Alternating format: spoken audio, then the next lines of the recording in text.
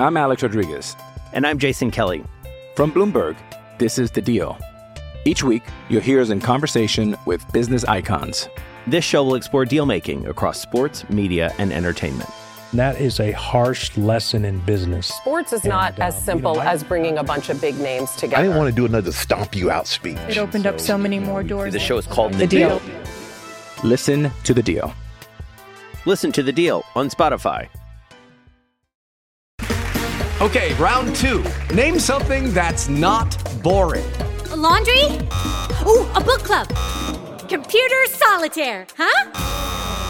Ah, sorry, we were looking for Chumba Casino. That's right, ChumbaCasino.com has over 100 casino-style games. Join today and play for free for your chance to redeem some serious prizes. ChumbaCasino.com. No purchase necessary. Void where prohibited by law. 18+ terms and conditions apply. See website for details.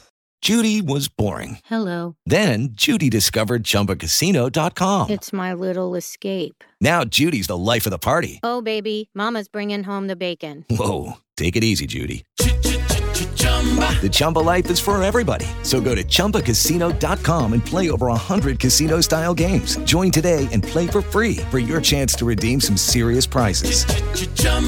ChumbaCasino.com. No purchase necessary. Void where prohibited by law. 18+ terms and conditions apply. See website for details. Step into the world of power, loyalty, and luck. I'm gonna make him an offer he can't refuse. With family, cannolis, and spins mean everything. Now, you wanna get mixed up in the family business. Introducing The Godfather at ChumbaCasino.com. Test your luck in the shadowy world of The Godfather slot. Someday, I will call upon you to do a service for me. Play The Godfather, now at ChumbaCasino.com. Welcome to the family. No purchase necessary. VGW Group. Void where prohibited by law. 18+. Terms and conditions apply. Hey folks, a quick note about this episode. This was actually recorded back in December, but due to a series of technical snafus, we're just putting it up now. So if there's anything really outdated in this, just remember this was recorded in December. So thanks.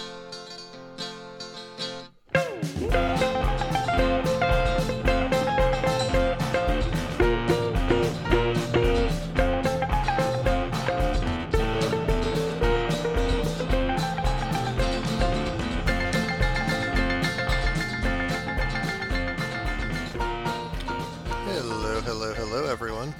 I'm Rob Wolf, and welcome to episode number 44 of Unformidable, where we take a look at some of the less heralded Mets in our beloved franchise's quirky history. As to us, every player who dons the orange and blue is in their own way unformidable. Well, these days it's been a pretty slow off-season, and there's really only one topic of choice for Met fans around the world right now, and that is the currently beloved new owner of the Metropolitans, Uncle Stevie Cohen. Mr. Cohen currently seems to this observer to be perhaps the only lovable billionaire on that Forbes list, set maybe for Oprah, I guess. But whether this love affair between Mets fans and their current owner will last likely depends on the team results over the long run. I expect there'll be a longish honeymoon. Met fans are coming off perhaps the worst, most toxic long-term ownership fandom relationship one can possibly imagine with their previous ownership. It might be hard to believe for any Met fans my age or especially younger, since I can at least remember when Fred Wilpon had the more likable Nelson Doubleday at his side, advocating for bigger moves like bringing in Mike Piazza. But there was a time long ago when the Mets did have a rather beloved figure at the helm of the nascent organization in the franchise's original owner, the inimitable Ms. Joan Whitney Payson. That's right, folks. No stats today, no war. Some wins and losses, though, but not looking back at a player. We're going to look back at the incredibly unformidable original owner of our beloved franchise. Joan Whitney was born on February 5th, 1903, in New York City, New York. The Whitney family was old money. We're talking old money. The family traces back to John Whitney, who arrived in Watertown, Massachusetts from London in 1635, quickly becoming a successful businessman in the colonies, so much so that the Whitney family had a mansion built in Watertown, a mansion known as the Elms, in 1710. And yeah, if you have visited the Whitney Museum in New York City, that was indeed founded by a Whitney by marriage, Gertrude Vanderbilt Whitney, but still, suffice it to say that it's a long and august family tree. If you're not someone who's inclined to just eat the rich and loathe them all instinctively, as I feel like I tend to be, but I digress. Young Joan attended took some classes at Brown University, but primarily went to Barnard, from whence she graduated, and then got married at the age of 21 to Charles Shipman Payson, who was from another distinguished American family line. Their marriage in 1924 was a huge social event, made all the papers, united two old-timey, wealthy families. Joan and Charles would have 5 children, including one who will play a role in our narrative at the end as a very short-term principal owner after Ms. Payson's passing. And Joan, again, there were 2 rich families, so had her own money and inherited hundreds of millions of dollars upon her father's death in 1927. Aside from her family, her husband and her 5 children, it's said that Joan had 3 passions in life: horse racing, the arts, and, of course, baseball. Insofar as horse racing, Joan and her young family, while they spent most of their time in New York City, also spent a lot of time in beautiful Saratoga Springs in upstate New York, where Joan had learned to ride herself as a child, but her and her brother partnered to run the family's very successful Green Tree Stables. Over the years, she won, her horses won numerous races, including 2 Kentucky Derbies, a Preakness, and 4 Belmonts. Insofar as arts, that art collecting is something that the Met's original owner had very much in common with our new owner, as Payson was an incredible patron of the arts, purchasing an immense variety of artwork, generally favoring Impressionist and Post-Impressionist works, and didn't limit herself to the hanging or framing variety of gallery art. Joan and her brother, in addition to their stable business venture, also got involved in the burgeoning film industry, investing in scripts. Most notably, they won a bidding war for Gone with the Wind for an original investment of $50,000. I also read that she invested in the films A Streetcar Named Desire and A Star is Born. I'm sure perhaps some clunkers too, but when you're doing this research, you tend to get the hits. But in the long run, you're not here for art and horse racing, really, are you? Although, we do love these quirks about our owners, when we puff them up like we are with Mr. Cohen right now. And of course it's not hard when you're born wealthy, but as you might be starting to glean from those successful movies and the art investments, Joan was a savvy businesswoman. In addition to her success in horse racing and film, Joan didn't just enjoy baseball as a fan, she invested. In 1950, she bought a single share of stock in the New York Giants. A true Manhattanite, the Whitney family was, so I guess it makes sense that the Manhattan team in the Polo Grounds was her team. But from that initial share in 1950, over the ensuing decade, her stockbroker, M. Donald Grant, who of course also plays a prominent role of his own in Mets history, accumulated 10% of the Giants stock for Payson. And in fact, when Horace Stoneham announced that the Giants would be moving out of New York, Joan tried very hard to convince him to let her buy the Giants and keep them in New York. She was refused in that request, but Joan would not give up on bringing baseball back to New York.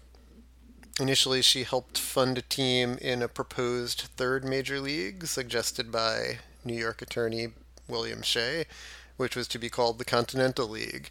Shea had teamed up with Branch Rickey to try and bring about the Continental League, and both of them knew that a team in the bereft New York market, saddled with only the hateful American League, one American League team for New York, travesty that is, a team in the New York market was a key to the new league, and that Payson, perhaps more than anyone else, had the passion to make that happen.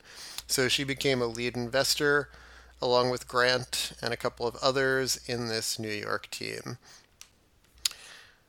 The Continental League, the concept fell apart. If you're interested in this period of baseball, I highly recommend the book Bottom of the Ninth by Michael Shapiro, which details the 1950s to 60s era of baseball, and in particular the Continental League and the teams that spun out of it far better than I possibly could.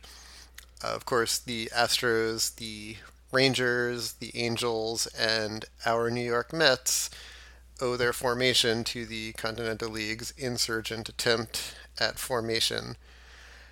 The biggest part of circumventing and ultimately checkmating the Continental League for Major League Baseball was granting New York and one of the potential New York entries in the Continental League a National League franchise. At the time, Warren Giles was president of the National League, and he agreed to the franchise in particular because Mrs. Payson was the majority stockholder and not Branch Rickey and his group, who Giles had a very much of a vendetta against. Fun story I kind of learned about in preparing for this is that, of course, Mrs. Payson had to divest her stock in the Giants in order to own a competing franchise, and according to legend, according to a couple of stories I read, she tried a pretty shrewd maneuver and offered, rather than taking the estimated $680,000 payout she was due for her shares in the New York Giants, Payson offered to instead take Willie Mays for her new franchise. The Giants declined. I imagine they knew Mays' worth, even if I would imagine Mays might not have even earned $680,000 in his entire baseball career, but so it went for players pre-Curt Flood, I guess.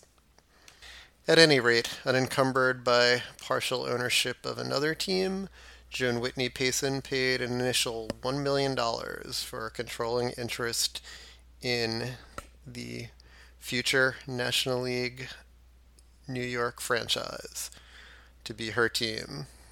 It would ultimately become our team, I would imagine, if you're listening to this, which just sold for $2.45 billion this year, I believe. And Steve Cohen is currently being lauded for his vision as a sports team owner, as something of a custodian, holding a team in trust for the community and for the fans. And sure, Payson's heirs made an extra fortune of their own that they didn't really need when they sold the Mets. But obviously, $1 million wasn't a lot to, a Whitney heiress, but so what could be more of a labor of love than bringing New York baseball back to the National League, which is really, I think, what it was about for there. About a year before their first game, Payson hosted a party to announce the name of the new franchise. A woman of the people, the popular vote determined that the team starting play in 1962 in the National League would be called the New York Metropolitans. According to reports, if Payson herself chose the name, we would all be wearing Meadowlarks jerseys and, I guess, chanting "Let's go Larks." I guess the syllables work, but doesn't quite have the same ring to it. But on May 8th, 1961, New York City learned that it would soon meet the Mets. Payson's goal was stated to be somewhat similar to Cohen's in that she wanted to be largely a hands-off owner, hiring, baseball people to run the team. But, as I think most owners, she definitely had her opinions and put her imperator on certain decisions. It was said to be her idea to bring in Casey Stengel to manage the ball club because he brought experience, and she supposedly called his wife Edna and asked for her help in securing Stengel's services for the Mets. Of course, as the team is getting put together, they leaned heavily on older players, primarily older Giants and Dodgers in the expansion draft, issuing team building for older faded stars, which, notoriously had an effect on the team developing, but, certainly got the team some news and attention. Unlike playing for a team when you can really point to a player's first day in the team's uniform, it doesn't really quite feel the same with ownership. You don't own a team when they play their first game, even if the franchise hadn't existed before your ownership. But before they even take the field, it seems as good a time as any to note that Payson had made some history of her own as she became owner of the new National League Ball Club, becoming the first female owner of a Major League Ball Club who did not inherit a team but used her own money to purchase or buy a club. The first female owner in baseball history was Helene Hathaway Robeson Britton, who in 1911 inherited the St. Louis Cardinals from her father and from her uncle, and ran them for 6 years before selling. At different times in the 20s and 30s, both the White Sox and the A's passed on via inheritance to women, but perhaps the most notable female owner in baseball before Payton was Effa Manley, who was the owner of the Newark Eagles in the Negro Leagues in the 1940s. When Mrs. Manley sold the Eagles in 1948, there was a gap in female ownership in baseball not filled until Payson. And since Payson, only Gene Yawkey, Joan Kroc, and Marge Schott have been in ownership positions in Major League Baseball. So Payson was indeed unique and pioneering. And as her franchise got ready to take the field and officially become a Major League Baseball team. Hey, it's Kaylee Cuoco for Priceline. Ready to go to your happy place for a happy price? Well, why didn't you say so? Just download the Priceline app right now and save up to 60% on hotels. So whether it's Cousin Kevin's Kazoo Concert in Kansas City, go Kevin, or Becky's Bachelorette Bash in Bermuda, you never have to miss a trip ever again. So download the Priceline app today. Your savings are waiting. Go to your happy place for a happy price. Go to your happy price, Priceline. I'm Alex Rodriguez. And I'm Jason Kelly. From Bloomberg, this is The Deal. Each week, you'll hear us in conversation with business icons. This show will explore deal-making across sports, media, and entertainment. That is a harsh lesson in business. Sports is not as simple as bringing a bunch of big names together. I didn't want to do another stomp you out speech. It opened up so many more doors. The show is called The Deal. Listen to The Deal. Listen to The Deal on Spotify. As I suspect most people listening to this would know, as Met fans, the start of the New York Mets franchise was quite inauspicious. I mean, go figure.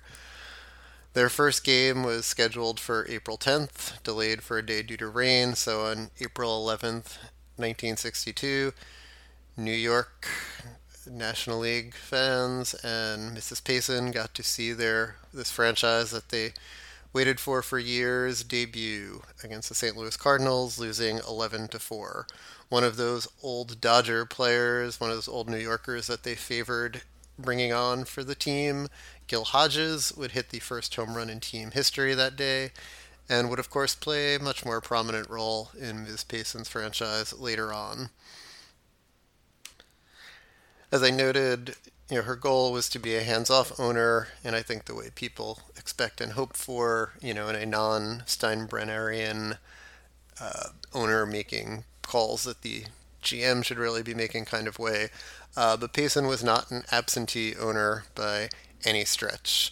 While her personality was one, that she preferred to stay in the background, her love of baseball meant that she was often found not just in the owner's box, but she ultimately became a very familiar figure at Shea Stadium, sitting in a box to the right of the Mets dugout, generally wearing either a floppy hat or a blue and orange baseball cap.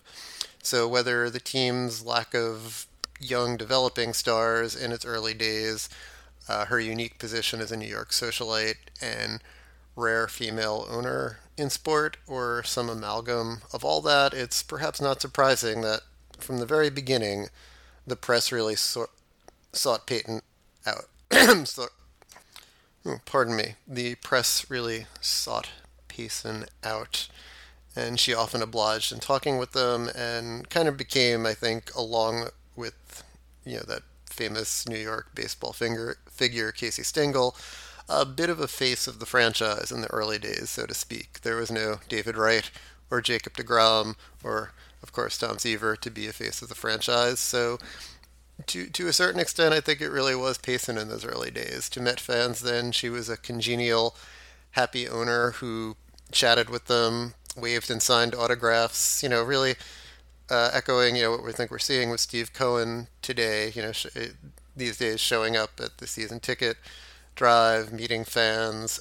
She was just an important face for the Mets in their early years, and a very key contrast to George Weiss, who was a team president and had that stern, taciturn, Yankee demeanor, and M. Donald Grant, who, always, never seemed to appeal to people, I think even before his Midnight Massacre. So a struggling team without any stars over its first few seasons. So in effect, the owner became a star, or a notable figure, as the team bumbled over its first 8 seasons. Took until 1966 for the franchise to finish a season with fewer than 100 losses, and until 1968 for it to finish not in last place, as it finished 9th in the 10-team National League. Through all of that, Payson was the team's cheerleader and patron. When she traveled, she traveled extravagantly, often in a personal Pullman car, but she made certain that the Mets insignia was on just about everything in sight. When she was out of town and couldn't attend a game, she often sent her chauffeur to the game to sit in her place behind first base, and send her scorecards after the game. And she was known in Saratoga and in New York socialite locations for carrying a portable radio with her to stay abreast of what was happening with her Metropolitans when she couldn't be there in person. So I guess it goes to show, just like Uncle Stevie, even if you're rich beyond any concept I can possibly imagine or fathom, you immediately become completely relatable to me if you sincerely live and die with the Mets. That was me at age 12, just not at a racetrack or at socialite events, but that was me with a Walkman trying to stay abreast of what was happening with the Mets wherever I went. And isn't that kind of what we want from our owners, right? To be fans just like us. To her ball players, Payson wasn't just obviously wasn't just another fan, but she was actually a very friendly, many of them described her as a very friendly mother/grandmother figure that they missed, felt that she took care of them. She was known for sending gifts for special occasions like the birth of a child or deaths or marriages in a family.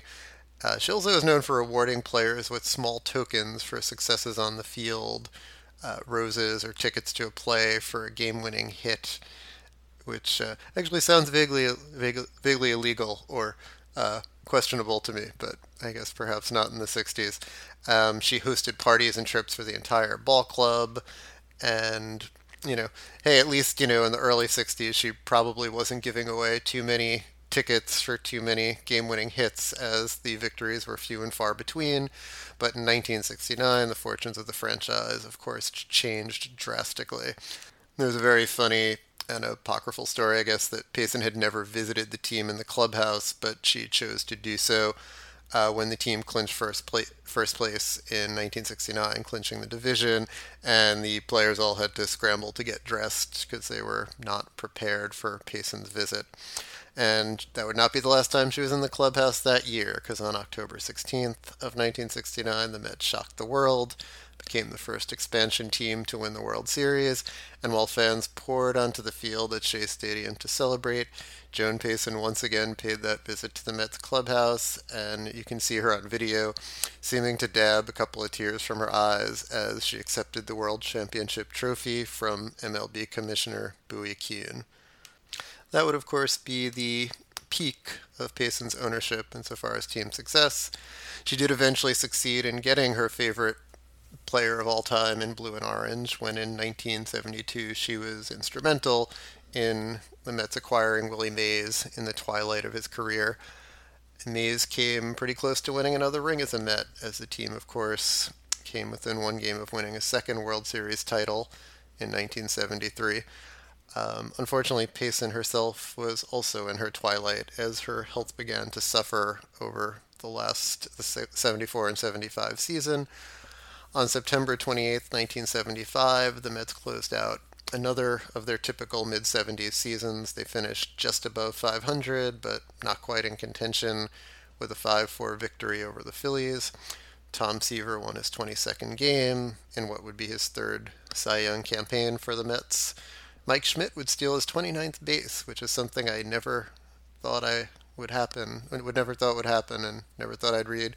He actually finished one stolen base short of a 30-30 season, but the Mets cemented with that victory a better than 500 season, closing out the year 82-80. It would be the last game the team would officially play under Payson's ownership, as she would pass away days after the season ended at the age of 72. As Payson passed on October 4th of 75 in a hospital to which she had donated $8.3 million throughout her lifetime. Between 1962 and 1975, the franchise recorded a record of 978 wins and 1,280 losses. Surely if that's the team's record under Steve Cohen, our current warm feelings will probably turn to mob riots and angry pitchforks. But for bringing New York baseball back to the National League where it belongs, providing a face and a lovely, genteel New York identity to a fledgling franchise, and watching it grow from bumbling to amazing quicker than people would have thought, and for loving the team as a fan in the upper deck would the whole way. Ms. Payson is remembered very fondly by Met fans. Payson's husband Charles would officially take over ownership after her passing, become the team's second owner, though he did not share her enthusiasm for the franchise or for baseball, so he delegated his authority to his daughters, the three of them, one of whom, Lorinda DeRoulet, assumed the title of team president of the Mets. They basically turned control of the baseball matters of the franchise over to Donald Grant in 76, and shortly thereafter contract disputes, most notably with Tom Seaver, but also with Dave Kingman, erupted in 1977, and both of them were famously traded in June 15th of 77 in what was quickly dubbed the Midnight Massacre. Attendance dropped precipitously. It was already dropping for the struggling franchise, the point where Shea Stadium was nicknamed Grant's Tomb. So the Paysons did fire Grant after the season, but the enthusiasm for the franchise really bottomed out, as we know, and the lack of enthusiasm there certainly didn't help. And the Paysons, her heirs, decided to divest in January of 1980. Her heirs sold the Mets franchise to the Doubleday Publishing Company for $21.1 million, a record amount at that time. Nelson Doubleday became chairman of the board, and a minority shareholder named Fred Wilpon took on the role of club president. When Payson passed away in October of 75, an article in the New York Times memorializing her life and detailing her passing described her as a merry, cherubic woman who while she lived in royal splendor, did so with a casual air and an almost childlike glee, which seemed like a lovely way to celebrate her life, and particularly in regards to her glee and enthusiasm for baseball and for the Mets. In addition to her other interests, she was a noted philanthropist, donated a lot of money to hospitals, and she created a foundation to honor her mother that supported biomedical sciences, and again, donated so much money to hospitals. There are several that today still bear her name in various wings. As she had 5 children, one of whom died at age 20 in World War II. The 3 youngest, including Ms. de Roulet, are still alive today. One of her sons, after her passing, permanently installed a Joan Whitney Payson collection at the Portland Museum of Art in Portland, Maine. I think there's also a room in her name, or there was at one point in time, at the Metropolitan Museum of Art. And for Met fans, of course, perhaps the most fitting tribute is that in 1980, to commemorate the lion-sized role that Ms. Payson played in the franchise, she became one of the first 2 members of the Mets Hall of Fame, along with Casey Stengel.